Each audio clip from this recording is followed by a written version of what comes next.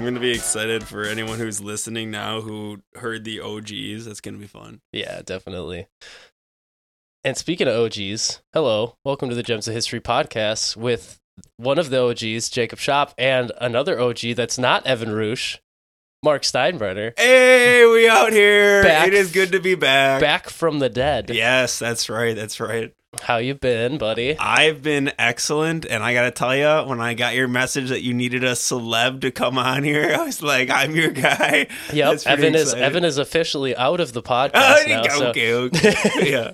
No, Evan's just feeling a little under the weather. He had a big birthday celebration this week, so I'm assuming he's just kind of worn down from all that. That's right. I'm here to pick up the slack. Yep, we got the third member of the original three to come on for you guys tonight. So if you haven't heard any of the earlier episodes, Mark was one of the original hosts, and then he started up with school and stuff again, so he kind of got busy, and we parted ways, but now he's back to fill in for an episode, and I'm glad to have him back. It's yours truly, John White over here. Yeah. That one's for the real OGs. Yeah, that's for the people who really know what we're talking about. Man. But yeah, I'm glad to have you back. Are you excited? Thanks. This is the first episode of the official spooky season series. And that's my favorite season, and it was my favorite season of the podcast too. This is when I want to be back. Yeah. Yes. So this is our first one in the month of October, which if you're new here, we like to do some more like spooky, paranormal, ghosty stuff for the month of October. And this is going to be the first episode of that, so I'm excited. Yeah, I hope you're not wearing whitey tighties. You're going to get spooked. Yeah. And then we will obviously, if you haven't heard, we're going to try and end the month by reading a bunch of listener stories for whoever sends in stories to us that could be ghost stories, it could be some true crimes, whatever the scariest thing that's happened to you in your life is. You can send that in to us and we'll read it on the air. We've gotten some really good submissions so far, so I'm very excited about that. But yeah, we're always looking for more. So if you guys got something, send it in. Yeah, you know what's pretty scary? Sunday night football when you know you got to work the next day. Oh, dude, man, that's real life scary. That's really like murder's one thing, but having to work the next day. Tell me about it. Oh my gosh! But we are Packers fans here, and the Packers are playing in London this weekend, so we get a nice early 8:30 in the morning game, and that will be scary too. Just because I don't trust the Packers to win anything. But at this point, neither do I. But that's not what we're here to talk about today, Mark. We're going back to your roots unintentionally because as is well known on this show, one of your favorite sources for information on the web is BuzzFeed Unsolved. That's basically my site, dude. And by some random act of chance, I used them as a source for this episode. That's actually cringe. That's so funny, dude. That's basically my source for any time I led any week. Yeah. I would just be like, what BuzzFeed Unsolved looks the most interesting to me right now? And that would be my main source, but that's outstanding. They do have like one of the best sites on YouTube. I do love those guys. Then they're doing a lot of cool stuff again on a new channel. I don't remember what it's called, but they're not with BuzzFeed anymore, but Shane and Ryan are still doing cool, spooky stuff, which is good because I enjoy their content. Absolutely. But today we are going to be talking about the case of who put Bella in the witch elm. Who opened a window? Yes. Oh. I was wondering if you would have heard of this because I know you watch their videos a lot. But this one was a couple years ago it aired. And it's an unsolved murder in the UK. As we go, I will let you know if it rings a bell, but you'll be happy to know, as of right now, I'm not hearing that and being like, oh, I know this whole thing. Okay. So that's kind of nice. This is going to be fun then. Yeah. So today we're talking about that, and there's another attached case with this specific one that kind of intertwines. So it's going to be a twofer. You're getting a twofer. Oh my gosh, a two for one. A two for one. Evan leaves and I get more intel. You get a BOGO offer on this one. Wow. Don't let Evan hear about this. The downside is both of these cases don't have a ton of information on them. There's enough for this episode, obviously, because otherwise we wouldn't be doing it. But they're very few and far between on specific details because they happened during World War II, and it's obviously a turbulent time in the European countries at that time. So, well, lucky for me, you're a certified detective, so I know you have all the facts yourself. Exactly, certified private investigator. Exactly. So, in the heat of World War II, England experienced 2 deaths outside of combat that would haunt the country for decades to come. 1 female, 1 male, but both with similar implications for their communities. Immediately, talks of witchcraft and black magic began to swirl throughout town. One of the bodies was missing its hand, the other was slashed across the throat. One was found in a tree, and one was lying in a field. One was an unknown quantity, while the other was a beloved member of their community. But what happened to the woman known as Bella, and who was she? And who brutally ended Charles Walton's life as he worked in the fields? Let's dole out the facts on these respective stories and find out how they intersect, and maybe we can find some answers. Can we find out who put Bella in the witch elm? Yeah, I gotta find that out. Setting the scene. Oh my goodness. In a tree? Are you kidding me? How does that in happen? a tree, yep. Whole ass tree. So this is also a strange coincidence that you're the one telling this. I'm telling the story to. Yeah. Because on April 18th, 1943. My birthday? Your birthday. Oh, 1943. my. This is close to. And how many deaths were there? So this is the first one. Oh, okay. So, on April 18th, 1943, 4 teenage boys were sneaking their way through Hagley Woods in Worcestershire. That's not a real place. It is.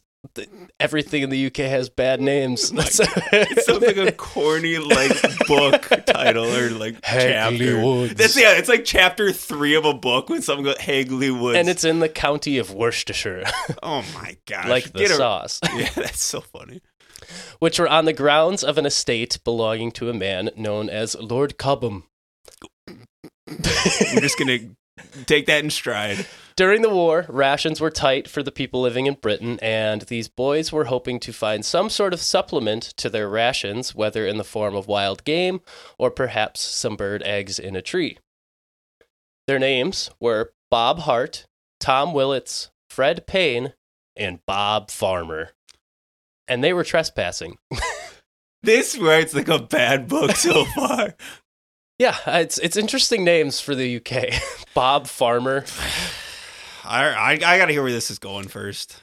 While they were looking for food, they also liked to try and view the bombing raids in nearby towns when the air raid sirens were going off, because the area that they lived in was around some munition factories, so it was not uncommon for them to hear regular air raid sirens and see bombs going off in neighboring towns. Okay. So apparently that was like their fireworks display. Wow, that's a little sadistic, but It for the is. time, that sounds right. I mean, if you're raised like that, then right. you probably don't know any different. Exactly.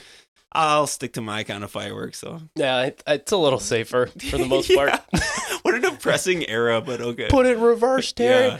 Oh, well, someone was saying that. I was thinking about this. I don't know why I was thinking about this today. Maybe my brain is in trouble. But I was thinking about the Holocaust. I know that's horrible. Averagely, yeah. But I was thinking about the average human couldn't kill other humans like that and not feel in their conscience they were doing something wrong. I just don't understand that. People always say well, humans are terrible. Look at their history of mankind. But I'm starting to think it's really just the people at the top who are so bad. Yeah. It's just like an environment of violence for something like that. Like everyone who is participating is just a cog in a machine at that point. Well, basically. yeah, and I just don't get how I think about the German soldiers, and they were Nazis. I know they were brainwashed, probably a lot of them. But how do you?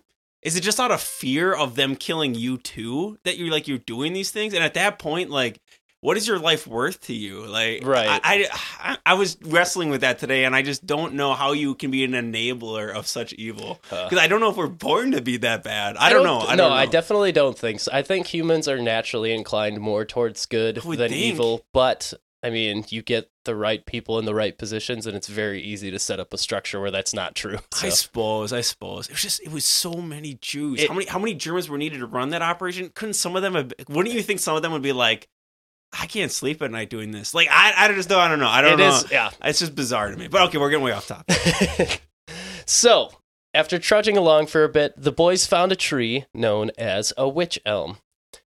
So, these trees, the best way that I heard them described visually is the branches looked like an exploded broom head. So, like, imagine the bristles on the top of a broom just, like, exploded out, and it looks all chaotic and winded together and everything. Yeah. So, it's a very ominous-looking tree, but it made for a good climbing tree, and the boys figured that they could climb up inside and see if they could find a bird's nest. Because another thing about these trees is, as they grow, you can cut them, and they will grow back fast enough that you can continuously go back to them for wood, which causes hollow spots in these trees very often. So it's a good spot for birds to nest, and also obviously good for climbing and Basically finding the RuneScape trees. Yes, exactly. As everyone knows, obviously. Yeah. So Bob Farmer made his way up the tree and eventually found something inside. He couldn't quite reach what was inside the hollow of the tree, so he grabbed a stick and fished out whatever it was inside. Once he got it out, he looked at it and realized that it was a skull. Initially, he thought it was an animal skull, but once he turned it around, he saw patches of human hair and human teeth and realized that it was a human skull. The boys put the skull back and scrambled away very quickly, vowing with each other not to say a word about it, since they were trespassing.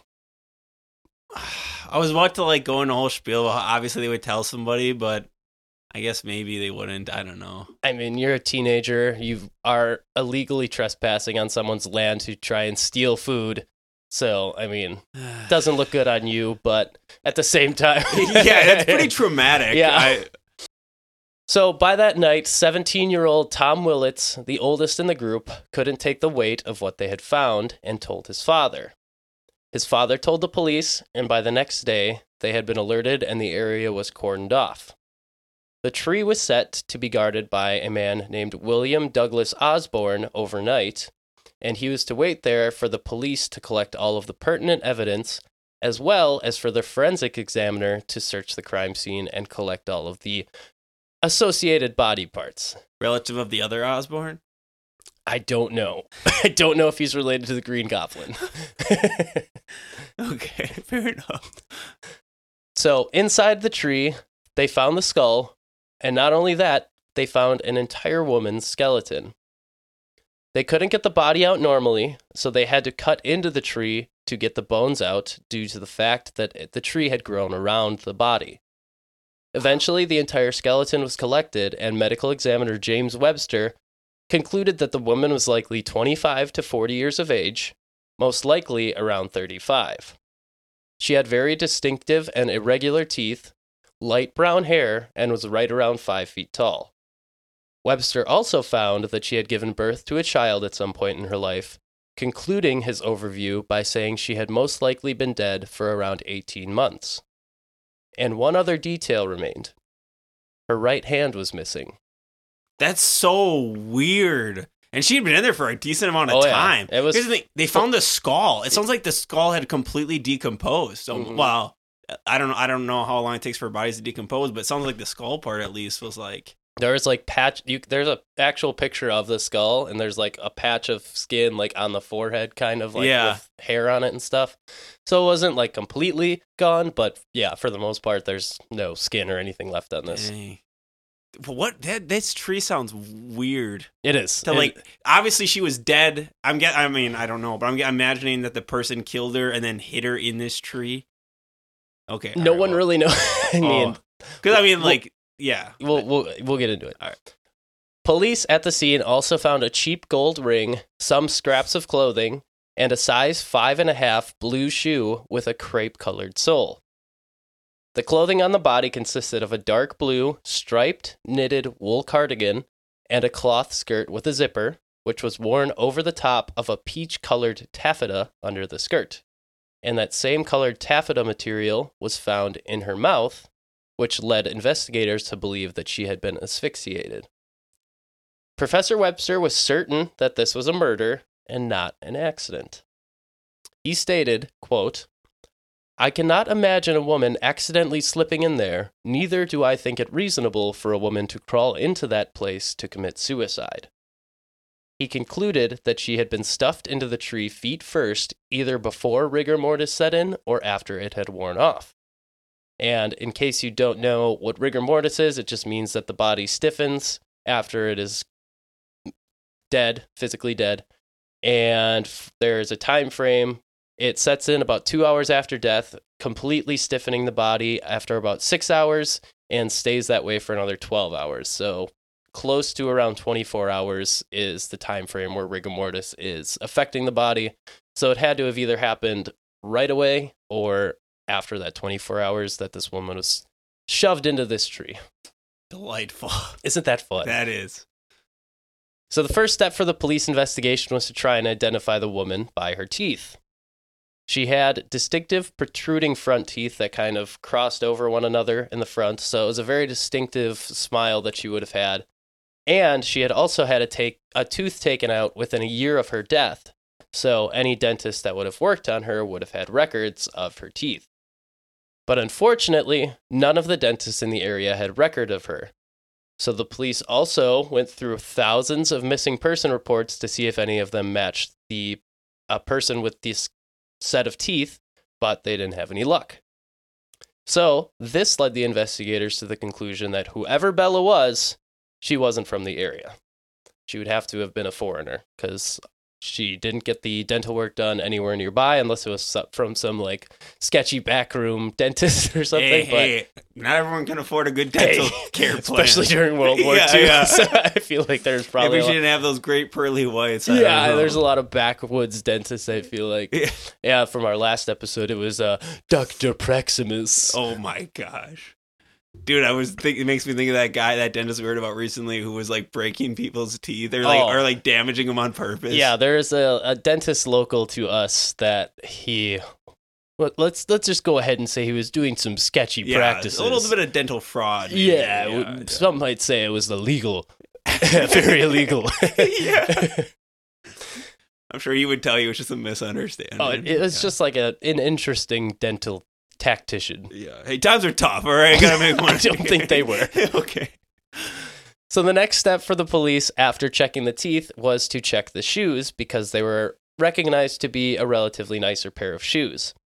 They did end up tracing the shoes back to a company, but all of the pairs sold at that store were found. Just waiting for you to be like, and they cast lots.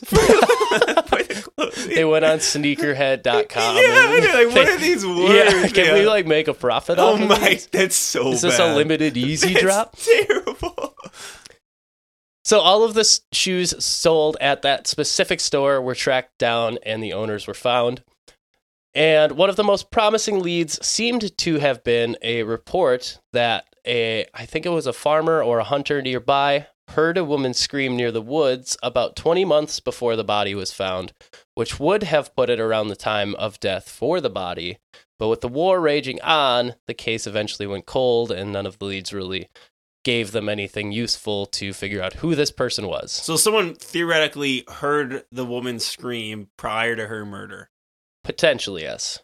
But they could never verify that he was actually in the area or anything like that. Wait, he never reported it, though? They just No. happened to find this farmer? Yeah, he came forward after they had been looking for leads and said, "Oh, I think I heard a woman screaming that's near pretty there." loose. So, Yeah, I that's mean, not great. yeah, it's very circumstantial if it's anything at all. Okay. So, and with the shoes, even if they wouldn't have found that all the pairs were with people that were still alive, it wasn't easy to they couldn't verify that those shoes were even hers. Okay. So, I mean, it's not like they would have mattered all that much in the long run anyways. It just was kind of the next step. Yeah. But that's where they're at now. So they still have no identification and no idea where this woman came from, who murdered her, or how she died. It wasn't until about 6 months later the case got another jump start, because strange graffiti began to show up around the area, all written in white chalk with similar handwriting and messages. The first example, on a black obelisk in the middle of town, read, quote, "Who put Lou Bella down the witch elm?" Wait, what did you mean? When you say similar handwriting, do you mean what was written or the handwriting itself? Both. Oh. All of the messages were similar in their contents and in the handwriting. So it was, from all reports that I could find, it was believed that it was a singular person that did all of the writing of these messages. Okay. So, All right. but this gave a name to the mystery woman, Lou Bella. And eventually, as more graffiti began sprawling around town, the messages became more repeated and more singular, saying, "Who put Bella in the witch elm?" So now she officially has a name, quote unquote. But police weren't sure if this was a prank, if this was someone trying to give them a clue, or if it was someone taunting them. And the messages, coupled with the fact that the woman hadn't been identified, spurred the case onward again. Police investigated who may be writing the messages, but they were never able to find anyone who was a good suspect. So, mystery Chalk Man. Yeah. Wait, but were the writings usually pretty close to each other? They were all within it. This was a small town. Yeah. So yeah, they were all like within town. Like they were on the sides of houses. They were on the sides of businesses. I'm sure the person writing them wouldn't be this dumb, but I do wonder after a few times they were written if someone like if they didn't have a watch guy being like, okay, if we can find the person writing the messages. You would think, right? Like but I don't know how close these were written to each other in like timeline wise. Right. So I mean, who knows? Yeah. But you would think that there'd be some kid out there with a bunch of chalk. Like, he looks a little sketchy. Yeah. So with no good leads, eventually rumors started to surface, and one of the major rumors that started to spread was due to a woman named Margaret Murray. Margaret Murray was a well-known and well-respected Egyptologist and archaeologist, but she was also keenly into the occult and witchcraft, specifically alerting people to the dangers of the occult and witchcraft. And at this, like, I think currently she's kind of discredited for a decent amount of what she's written, as especially for the occult and witchcraft stuff. I mean, she still did do a lot of really cool stuff in the archaeological and Egyptological sense. That seems the official term, yeah. But, I mean, I think she was the first person in history to unwrap a mummy, and she's got some cool credentials. So, yeah. But in this case, I don't know if she did a lot of good here. It's a little sus, yeah. So, Margaret Murray focused in on the fact that the right hand was missing, which she said was a witchcraft practice known as the Hand of Glory. In the Hand of Glory ritual, a hand would be cut from a body and used to either protect its owner from evil spirits or reveal treasures, or, for some reason, this was like the most common thing that I found that it did, was put people to sleep. Wait, what? It just said that you could wave it in front of someone's face and it would put them into a coma. Can you imagine? I don't know why that's such a prevalent thing, but just oh my gosh, someone just murdered someone, cut their hand off, come over like woo, yeah, and he's like fall asleep. And it's not like ever been super verified that this actually happens. I don't even know where she heard about this. What is that? I think the last thing I'm about to do after someone waves a hand from someone's dead body in my face is take a nap. Mm-hmm. Oh my gosh! But what if you don't have a choice? Yeah, I don't like. I think I'm gonna be okay. Yeah. Oh my gosh. So normally the process for preparing a Hand of Glory related to a man who was hanged. I don't know why it had to be a hanged man, but he was usually a hanged felon. And the right hand would be cut off of this felon and would be pickled and made into a candle. Sometimes the hand would be clenched into a fist, and sometimes all 5 fingers would be made into individual candles and lit. That doesn't sound right. That sounds wrong. We should not be doing that. I don't think it's good. No. But another thing that I heard was that they used the hair of the deceased person as the wicks for the candles. So there's a lot of stinky, very weird things. Yeah, I wouldn't want this in my kitchen. That's for sure. I'm not going to set this on. This is a witchcraft thing? Yeah. Or they were just doing this around town? People were doing weird stuff back then, I guess. Oh my God. But it was a witchcraft thing. But I'm not going to put one of these on my mantle. That's for sure. No. Well, you're definitely not going to light it. That would smell bad. Yes. Especially if it's pickled.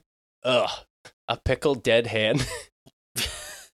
You won't have to worry about company coming over, that's for sure. Holy Unless cow. you get those weird people that are like, go to the pubs that have the jar of like whiskey with a toe in it. Have you ever heard about that? Yeah, where you've got to sip and then you got to touch the toe to your mouth or whatever. Let's just stop. Yeah, some people eat those. Not for me, fam. And then they get fined. Oh yeah, that's weird. I don't know. Okay. People. All right. But in the case of Bella, the hand bones were scattered around the base of the tree. So this led investigators to believe that it wasn't a ritual. It was more likely that there's scavenging animals that somehow got the hand off of the body, tugged it out, and scattered the bones around the base of the tree. But it was also said that the way her body was positioned, her hand would have been on the bottom, in the bottom of the hole. So this would have meant that a scavenger would have had to somehow dig it out from the bottom. So I don't know what's true. Oh boy. With that. I mean, Yeah.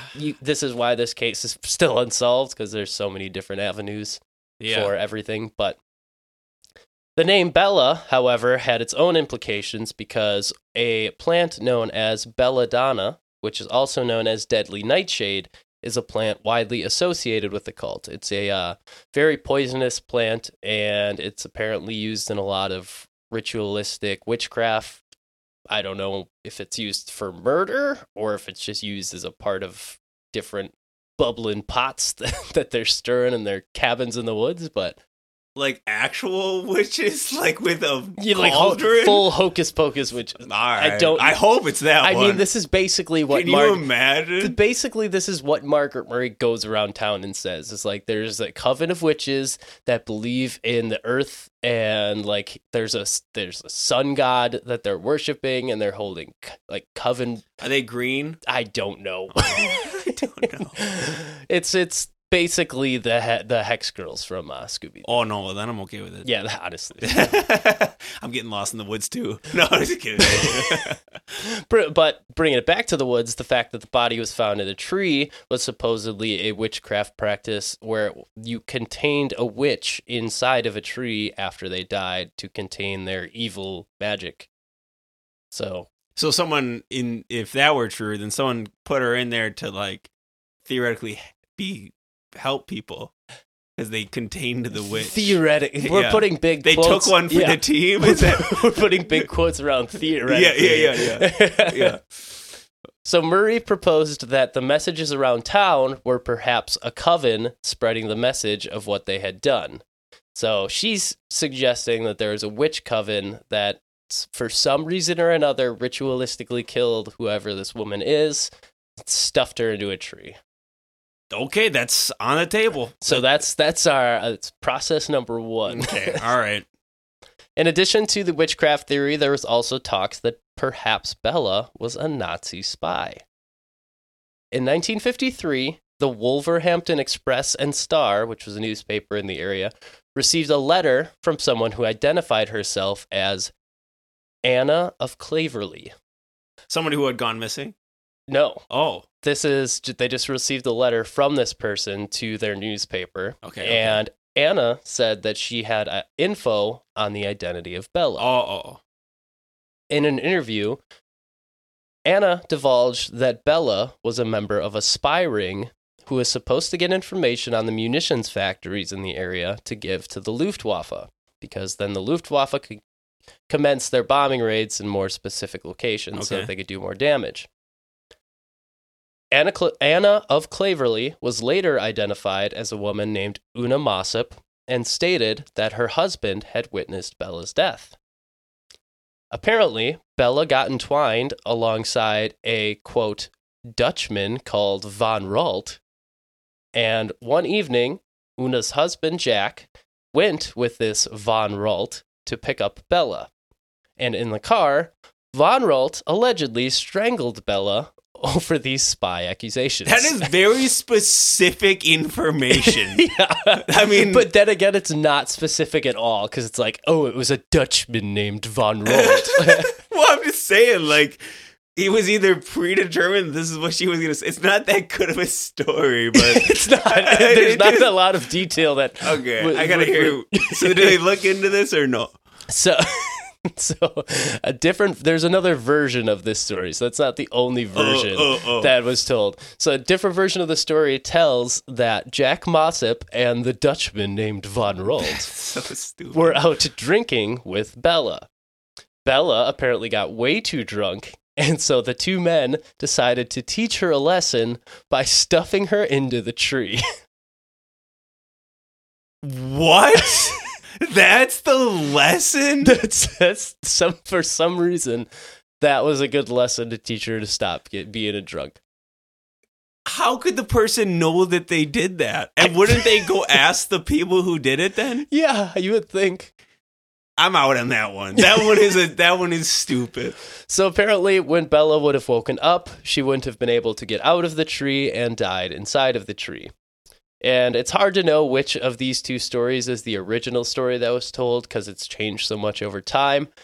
But one thing that kind of would lend credence to this story is that Jack Mossop, Una Mossop's husband, the one who apparently witnessed the death, did kind of go insane and died in a mental hospital after suffering a mental breakdown before Bella's body was found. Oh, okay. All right. Well, that's halfway decent. Yeah, so Una kind of said, well, he was racked with guilt over what he saw, couldn't tell anyone about it, and it drove him insane. Yeah, that's minorly believable.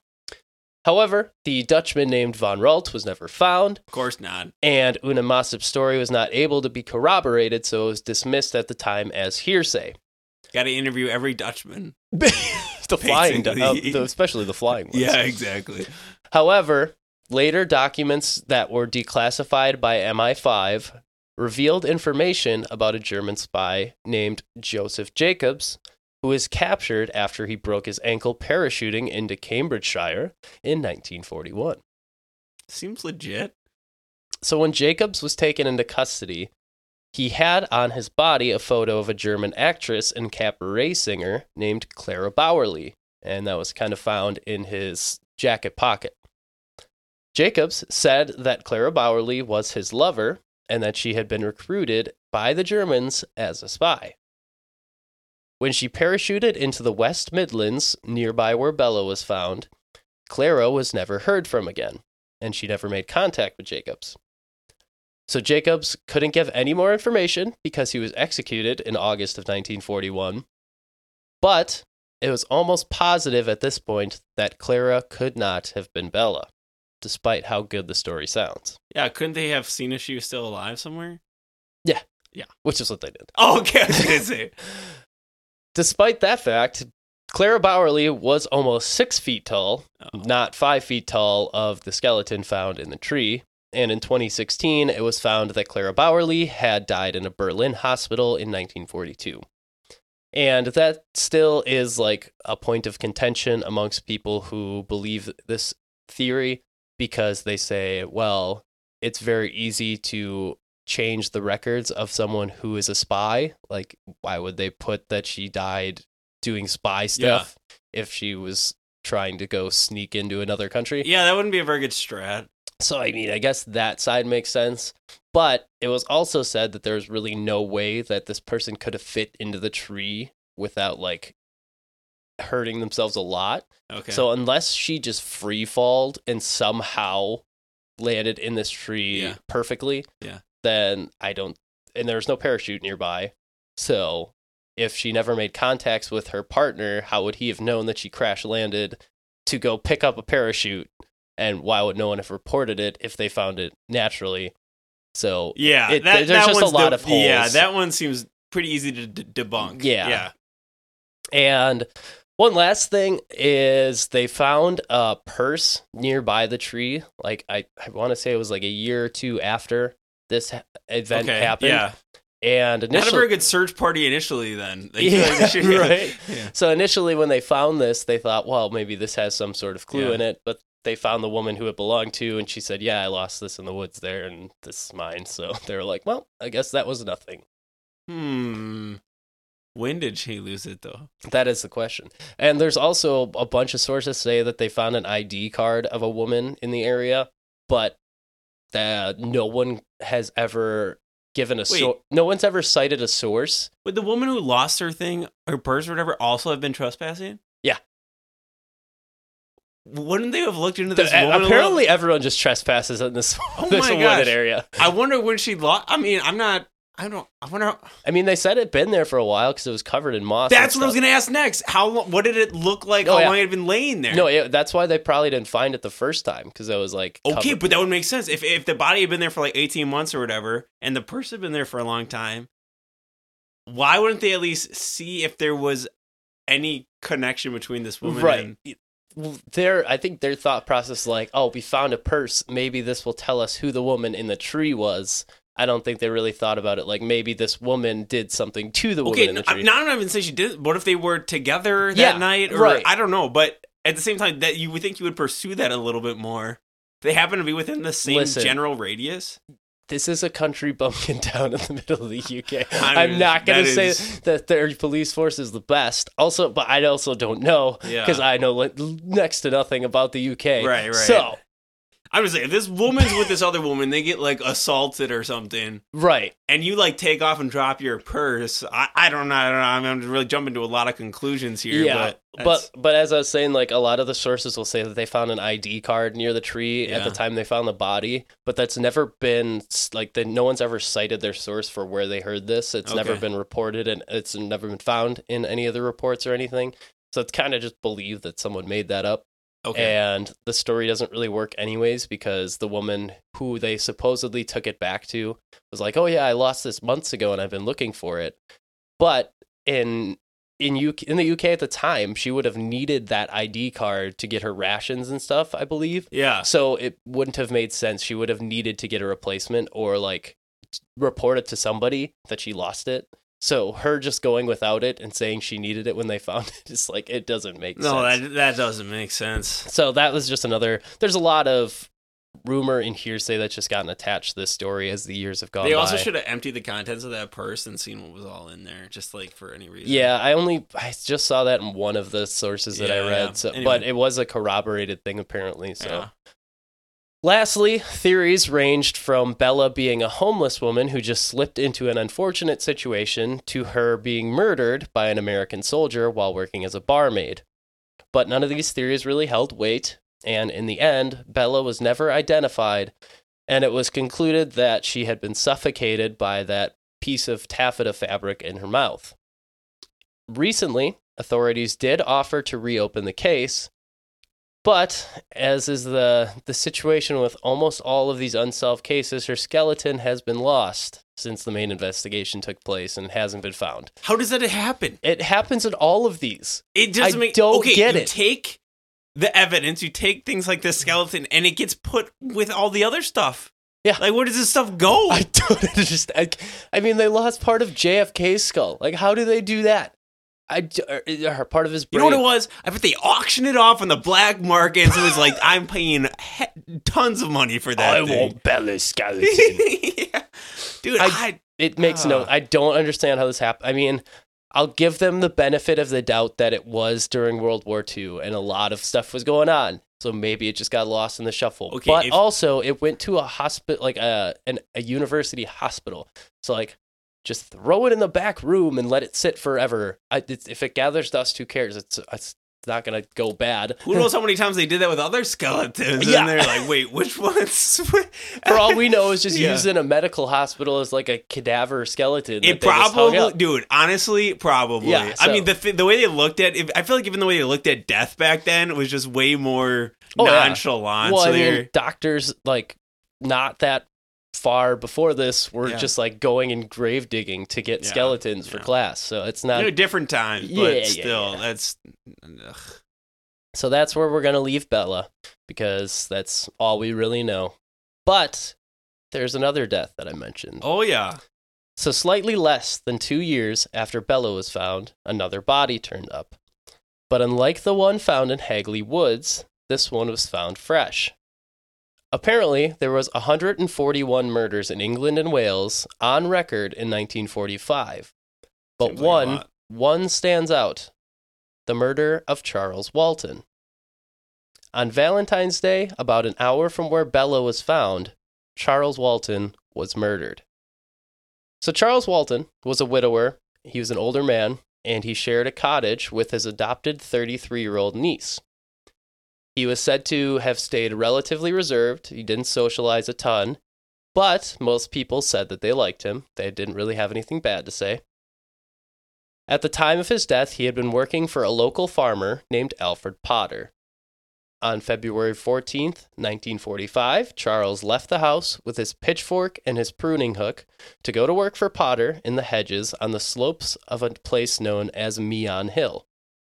He was expected to be home around 4 p.m., as he always was, but when his 33-year-old niece Edith returned at 6 p.m., he wasn't home. Since he was relatively solitary, she knew that this meant that something was wrong, and it wasn't that he was just out and about. And let's just say I don't think he's coming home. He's not coming home alive, that's for sure. No. He also ended up in a tree. No. No, okay. that would be weird. Yeah. The same tree. Who keeps putting bodies in this? His left hand's missing. Maybe the tree is just generating bodies. Oh my. That is weird. So Edith went to the neighbor Harry Beasley's house, and together they went to Ronald Weasley. Oh no, not Ronald Weasley. No, it's Harry Beasley. Harry Beasley, got it. It's a mix of Harry Potter and Ron Weasley. Yeah, I got it. That sounds good. So Harry Beasley and Edith went together to try and find Charles Walton. When they approached Alfred Potter, he said that Charles was out earlier in the day on Meon Hill. He said he had seen him himself. They went out to find him and eventually stumbled across his body, lying dead in the hedges. Charles Walton's throat had been slashed deeply by his own pruning hook, and his own pitchfork was stuck through his neck, which pinned his body to the ground. Autopsy reports also revealed that Charles had been beaten over the head with his own walking stick and had multiple defensive wounds on his hands and arms. Rumors stated that there was a cross carved into his chest, but there was nothing mentioned in any of the detailed medical examiner reports on this, so it's believed to have been added in effect to the story. So it's a very brutal crime scene. Man, how old was he? He was like 70-something. Oh, okay, that makes more sense, because I'm just thinking, if he was carrying all this stuff and he got beat down with his own items, like, he had to be fairly feeble to not... He was, yeah, he did have to walk with a walking stick because he had like a relatively small limp that he needed it. So he wasn't in like the best peak physical condition. He was still, I want to say he was either in his late 60s, early 70s. So, I mean, old guy, easy to overpower if you really wanted to. I'm interested to see how these are connected, though. So it's a very brutal murder in the middle of a relatively small town again, and it's not that far from where Bella's body was found 3 years before. Yeah. So police arrived shortly after, while Alfred Potter, Charles Walton's employer, stood guard over the scene in the meantime. Professor Webster was called in, the same medical examiner who had examined Bella. Professor Webster? Yeah. James Webster. On the case. He's going to solve this. Where are the bones? I need to see the bones. Yeah, honestly. So Alfred Potter gave a statement that he knew Walton for about 5 years and had employed him for at least the last 9 months. He was with another farmer at a bar until noon and then went out to a field across from where Charles was working and saw him working in his shirt sleeves. And at this point, he was like, I'm going to leave Charles be. Charles will be done working at 4. I have to go, as he said, attend to a heifer in a ditch that had drowned. Okay. So that was where he was headed. So he couldn't go stop and say hello to his buddy Charles. No, I mean, hey, he told him what he had going on. He had fair is fair. Way too much going on. Priorities. So the local police pretty much immediately knew that this type of brutal murder was way above their pay grade, so they decided to call in the Scotland Yard. And the request that they sent in is as follows, quote, "The Chief Constable has asked me to get the assistance of Scotland Yard to assist in a brutal case of murder that took place yesterday. The deceased man is named, in all caps, Charles Walton, age 75, and he was killed with an instrument known as a slash hook.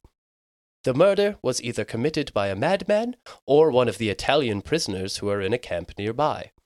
The assistance of an Italian interpreter would be necessary, I think. Dr. Webster states deceased was killed between 1 and 2 p.m. yesterday. A metal watch is missing from the body. It is being circulated." End quote. Wow. 1, that was really good. 2, that just took the whole story to a 10. I just love the fact that they decided to capitalize the name in the reports. It's just like, the deceased man is named Charles Walton. Here. Yeah. So yeah, he's age 75. So he is in his 70s. But yeah, that was the one thing that was also noted at the scene was that he had a metal pocket watch that was missing. But it was reported that that pocket watch wasn't really of any value, so it wasn't really a Could crime. have been like a murder prize or something. Yeah, so if it was like taken for a reason, it wasn't because of its value. Yeah, it was. Or maybe they didn't know it wasn't valuable. I don't know. Yeah. Maybe they just like pocket watches. Yeah. Can you imagine they murdered this guy and then they get to like the pawn shop and they're like, yeah, this ain't worth This is shit. nothing. Yeah, exactly. He's like, are you kidding me? I could get put away for I got this on a dead guy. Yeah. So Scotland Yard responded pretty quickly by sending their best, who was named Chief Investigator Robert Fabian. So Robert Fabian was kind of a huge deal at this point. He was a very hotshot detective in the Scotland Yard. He kind of made a name for himself. Apparently, during the war, there was a bomb that went off outside of where he was. I don't know if it was at the precinct that he was working at, but a bomb went off. He went to help go get people who were injured and stuff, and apparently found another bomb that was situated at another corner of the intersection. And so he told another deputy to get everyone out of there, and he personally sliced through nitroglycerin gel to defuse the bomb, like not knowing that his knife could have just set it off immediately. Wow. But apparently he defused it and got everyone out of there and like minimized the casualties. So it's pretty impressive. yeah, he's a pretty cool guy, Yeah. and he like had his own TV show and stuff after he retired. So Wow. kind of a big deal in the Yeah. area. So he went to go and investigate Alfred Potter because Alfred Potter was becoming the main target of the investigation. So he interrogated Alfred Potter, and after his interrogation, he also asked a local officer to keep kind of a close eye and tail Alfred Potter to make sure that he wasn't doing anything sketchy. So when Alfred was interviewed for a second time, he implied that he paid Charles Walton based on Charles's word, and perhaps that Charles Walton was getting more than what he actually had worked. The day of the murder, Alfred said, as I mentioned, that he had to tend to a heifer in a ditch nearby. And when the policeman suggested fingerprinting the weapons that were found at the scene, Alfred Potter, out of the blue, stated that his fingerprints were going to be on the pitchfork and the pruning hook because he touched them when the group found Charles, because he wanted to make sure that Charles was completely dead. And most of the story was corroborated by his wife. Tough to know how to feel about that. Here's what I'll say. Let's say, man, it's tough to think, because now we have so much more like understanding of how investigations are conducted. So maybe you would have the wherewithal to know not to touch a crime scene. But I would say if like a family member you knew is dead and you found them, it's not completely improbable for you to think that you're going to touch the stuff around them to see what happened. If it was a family, like this was just his employer though. Like this wasn't even anyone he was related to. So I don't know if he would really care. I mean, obviously you know this person. Maybe you're interested enough to like, I don't know. I mean, the neighbor Harry Beasley said he had to hold Edith back, the niece, because she was like gonna go rush towards the body, but he even knew like, don't go over there and contaminate the crime scene. So I don't know. Okay. I don't know why he would have allowed Alfred Potter to just go over and be like, hey, go check if he's dead, you know? Conflicting reports. That is, why would you put yourself in that situation? Yeah, I don't even know why you would, like, how common were fingerprint types of things done at the time? I believe that was like the main way to find criminal, because they had a database. Like, I don't know how extensive the database was, but they would have databases for stuff like that. Well, if that's the case, then I would say, you know, the way we talk about DNA testing now, that probably would have been similar to how they talked about fingerprinting then. Yeah, you would think he would know not to exactly. touch it. I would think that fingerprinting would have been like a commonly known thing that people are like, oh, this is how they'll get me. Yeah. Okay. So Harry Beasley, the neighbor, was interviewed as well and stated that he remembered Potter claiming to see Walton working at 12:15. However, Beasley also said that he was confident that Alfred Potter had realized that Walton was dead from the moment he saw the body. Other employees of Potter's also claimed that Potter had difficulty paying their wages every so often, and after that, extensive interviews and searches of the area didn't really uncover any more useful information. So, at this point, it pretty much seems like Alfred Potter is the one and only suspect, at least the only one worth investigating. The other thing is, when they do the fingerprint check, they would be able to see if more than just the two of them had touched the things. Right. If no one else had, there's your guy. Yeah, but if someone else wore gloves or something when they. Oh, I guess it doesn't. It's circumstantial. I mean, yeah. It isn't definitive, but it would be a good step if they did. You're right, though. I didn't think about the gloves thing. Yeah. So, despite efforts, Walton's pocket watch wasn't found either for another 15 years, but it was said that the pocket watch was found in an area that the police had thoroughly searched over at the time of the murder. So, that's kind of interesting. That maybe someone had been taking it and using it, or they just had it in a pocket and had lost it in the same area. So it could have been someone that was just living in the area and lost the pocket watch that they had stolen 15 years prior. Yeah, how close in the area though? Right. So it's a very this is why I said there's not a ton of information to kind of pinpoint who would be a good suspect here. I'm getting the impression we should send like us into these places after they're done to like look around to be like, okay, you guys missed this purse or you guys missed this pocket you watch. Put your hands up like the goggles and where's the evidence? Yeah. All I'm saying is they were very thorough. These guys are like, is that the time? I gotta get home. They brought in like the best of the best from the Scotland Yard though. So like that guy he re-examined everything that they had done. Like maybe they should have brought him in for the tree incident. Yeah, probably. So I don't know. Well, how close were these murders? It's about an so Bella was found in April of 1943, but was believed to have been murdered in like November, December 1941. Okay. And Charles Walton was murdered February 14th, 1945. So it was about 3.5 years in between when actual murder, when Bella was believed to have died, and when Charles was murdered. So okay, all right. But Charles Walton's case wasn't done yet because guess who's coming onto the scene? Our good old friend, Margaret Murray. That's whack job. She found her way to this investigation as well, suggesting that the witchcraft groups had moved around and finally claimed another victim. This could have been anybody! No, it was witchcraft. Okay. She told that the murder was a ritual act performed with the purpose of replenishing the soil in the name of a sun god. Apparently, the year before Charles Walton's death was a difficult harvest, and the beer was bad from the crop yield. Oh, no, now that's a reason to kill somebody. Yeah, exactly. Yeah. So, and it's his fault, of course. The rumors immediately started to catch on, as they did with Bella's story, and now Charles Walton's story cannot be told without hearing about a cross on his chest or a black dog that had appeared at the crime scene. So it's just morphed over time to include all of witchcraft. That's all good stories, you know. Yeah, and that's why it's it's a story that's endured for so long. So pretty much the only crossover is that this Margaret Thatcher chick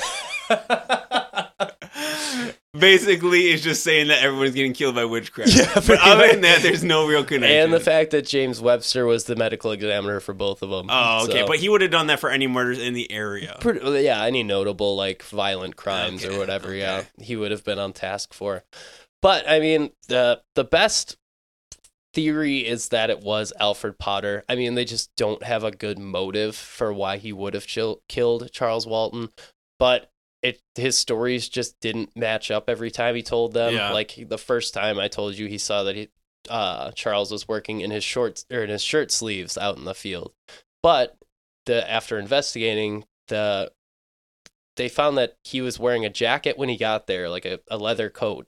And when he took that off, he had a cutoff shirt on underneath. So the shirt sleeves thing wasn't really applicable. Like a short sleeve shirt wasn't really applicable. Yeah. So that was weird that he said that.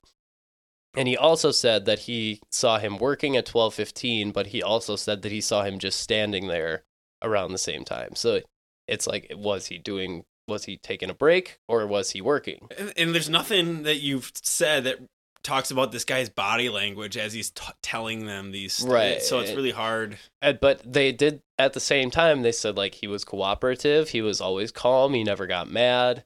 He never really like confronted anyone. He didn't really seem too nervous most of the time. So, I mean, the only thing that someone said was a neighbor said that he acted like he was like anxious after they found the body. But hey, the only thing I'll say is that the only reason he wouldn't be nervous if this wasn't his first time. That is true. No, I don't know. But it's like you just found a dead body in a field. That was a very violent crime. So, I mean, if you see that, you're probably going to be a little shaken up when you go home. So, I don't know. Yeah.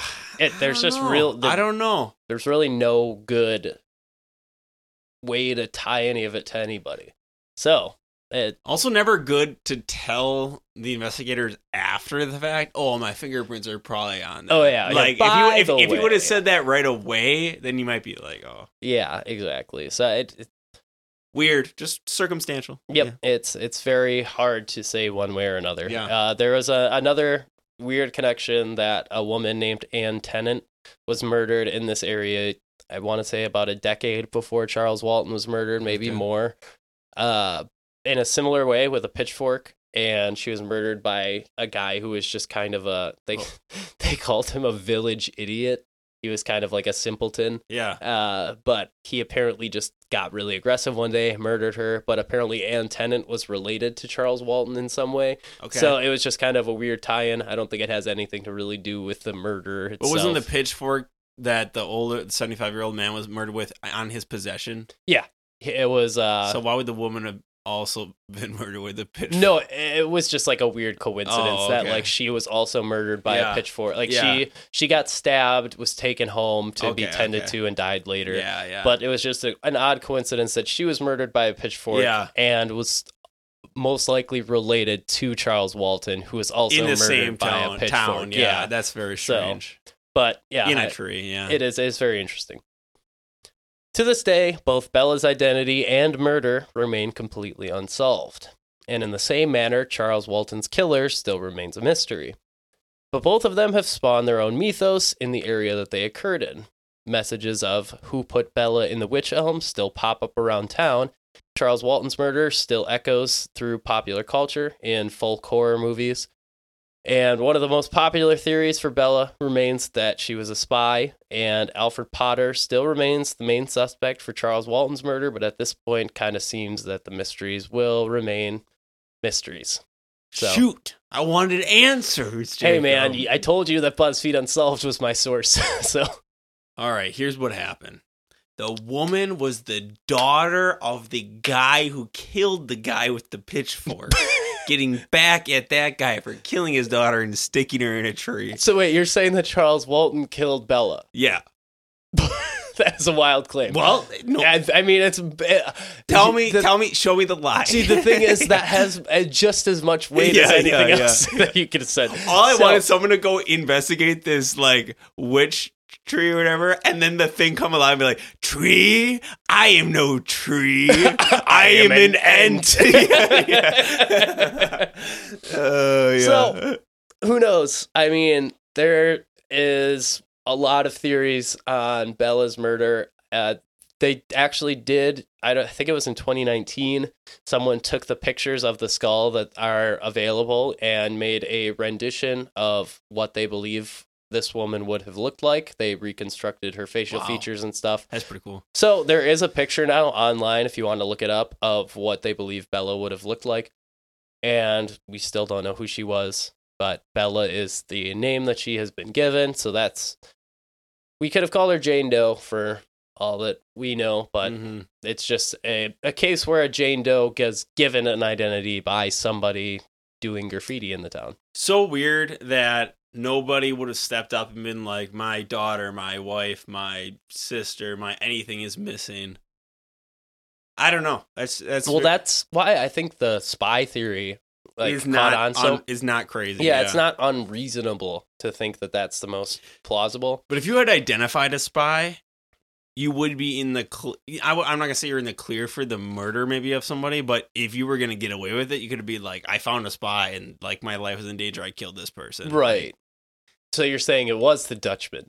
It could have been the Dutchman, but see, and people have said like, oh, well, maybe she did parachute in with a partner and landed in a tree. ended up dying on the way down, and then this was the way for the partner to hide the body so that they couldn't find him. That is a really interesting theory. But like, I feel like if you're a spy, there's how would no one see you parachute in? Yeah, and there's probably a better. I guess at night, maybe you probably have like a strategic guide for how to get rid of your partner's body if they do die by cutting off their hand and sprinkling it around a tree. I feel like shoving it into a tree stump isn't the go-to method for a spy at this time. I don't know.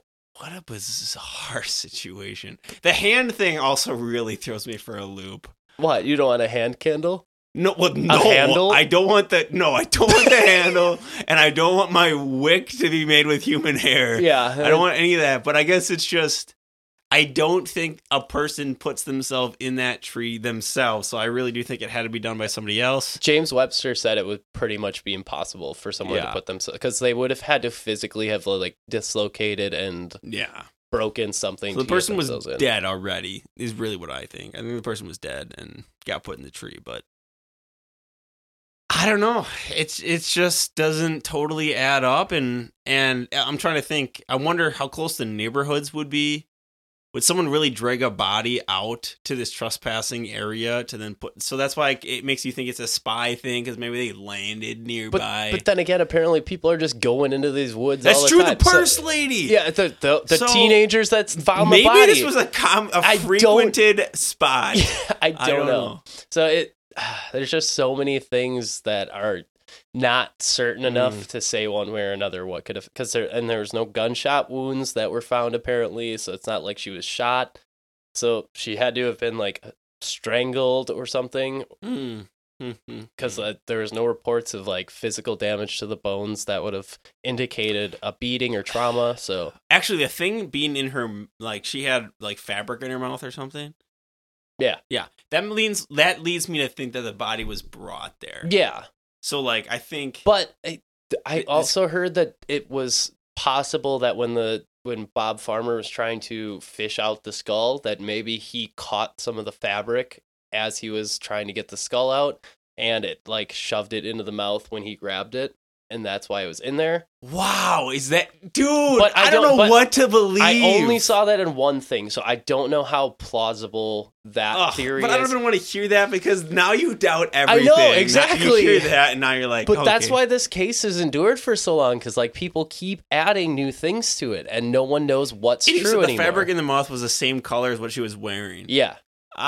See, that's why I believe that. If that did happen. Maybe it did. And okay. especially if it's been sitting there for 2 years, it's probably pretty brittle. It'll break off pretty easily. Realistically, she was probably just murdered somewhere off of that area and then brought there to hide the body. But I do believe she was either strangled or suffocated.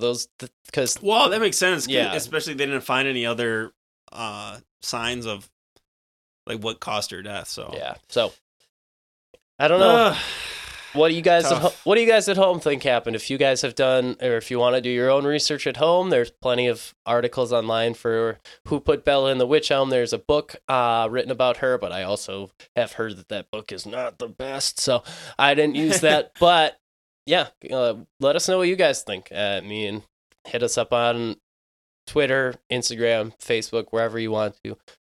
We love hearing from you guys. I know when we did the Hinterkaifeck murders, someone messaged me and said, "Oh, well, maybe it was the previous maid," and I didn't even think of that. So, let me know if you agree with me and think it was the guy. It was Charles Walton, yeah, exactly. And then it was a revenge murder. It was a revenge, 3.5 years later. Yeah. Let me know. Maybe.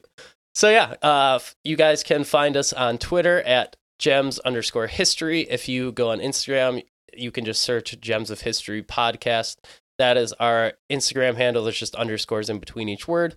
Facebook, if you want to join our Facebook group, it is called The Agora, Gems of History Discussion. So if you want to join us there, and you can message us there if you want to, anywhere. We have TikTok, Gems of History Podcast, YouTube, Gems of History Podcast, pretty much everywhere. So, Mark, do you want to plug your social medias at all, or anything you got going on? You can hit me up on Twitter at SteinB1073. It was such a pleasure to be back, especially for And such a good story. Oh my gosh, this got me so excited and it rejuvenated. is very weird. Yeah, this coincidence occurred that I used BuzzFeed Unsolved, and the first woman was found on your birthday. Oh, this was such a good reminder how fun this can be, dude. And for me, obviously being here, but also hopefully for the listeners, because you brought the what do I want to say? One of the best stories I could have hoped for sure. I mean, this kicked off the whole Halloween spooky with a bang. It's very eerie. I mean, it's eerie, but also like kind of annoying. I want to know what happened, and I feel like I'm close. I mean, we just talked about it for an hour, and I'm like, I'm this close to cracking the case. That's why, I don't like covering unsolved stuff on the podcast as much, because I want an ending, and I like to give people an ending. That said, for listeners, it is kind of a time to be like, what happened, and do you have a good plausible idea? Yeah, like I'm not saying we're gonna figure it out, but you could at least present what you think might have happened. Right, exactly. Like if I would love for you guys at home to like get stuck in a rabbit hole and like go really deep on something like this, and then message me like a month from now and be like, hey, so I think I may have a good theory on what happened here. So yeah, for sure. If any of you guys want to do that, go for it. But yeah, and like you said, make sure to send in more spooky stories to the Gems of History podcast. Of course. Those are like my favorite ones. They're so fun. So yes, I didn't mention it earlier, but if you want to send them to us, we do prefer if you send them to our email, which is gemsofhistorypodcast@gmail.com. If you want to send them to our social medias, you can. Obviously, it just isn't as it's not gonna be as user friendly for sending a long format story like that. So it is just very much easier for us to organize and keep everything together on our email. So if you do have stories, send them there. We do appreciate it. Mark, thanks for having me back. Thank you for filling in for Evan tonight. Yeah. Evan, get better soon. Or I'll just do this with Mark again. Yeah, for sure. I had so much fun. So yeah. Mark, you're obviously always welcome back. All right, I appreciate that. But yes, that is all we have for you for our first episode of the Spooky Season series. I hope you guys enjoyed that. And next week, we will have more spooky tales for you. Oh, God. I am very excited because I'm very. The last episode of this spooky series comes out on Halloween this year, which is very exciting. So that's going to be our listener stories and all the maybe some creepypasta thrown in. So it's going to be fun. But I am very excited. Until then, everyone have a great week this week and stay polished out there, all of you gemstones. Take care.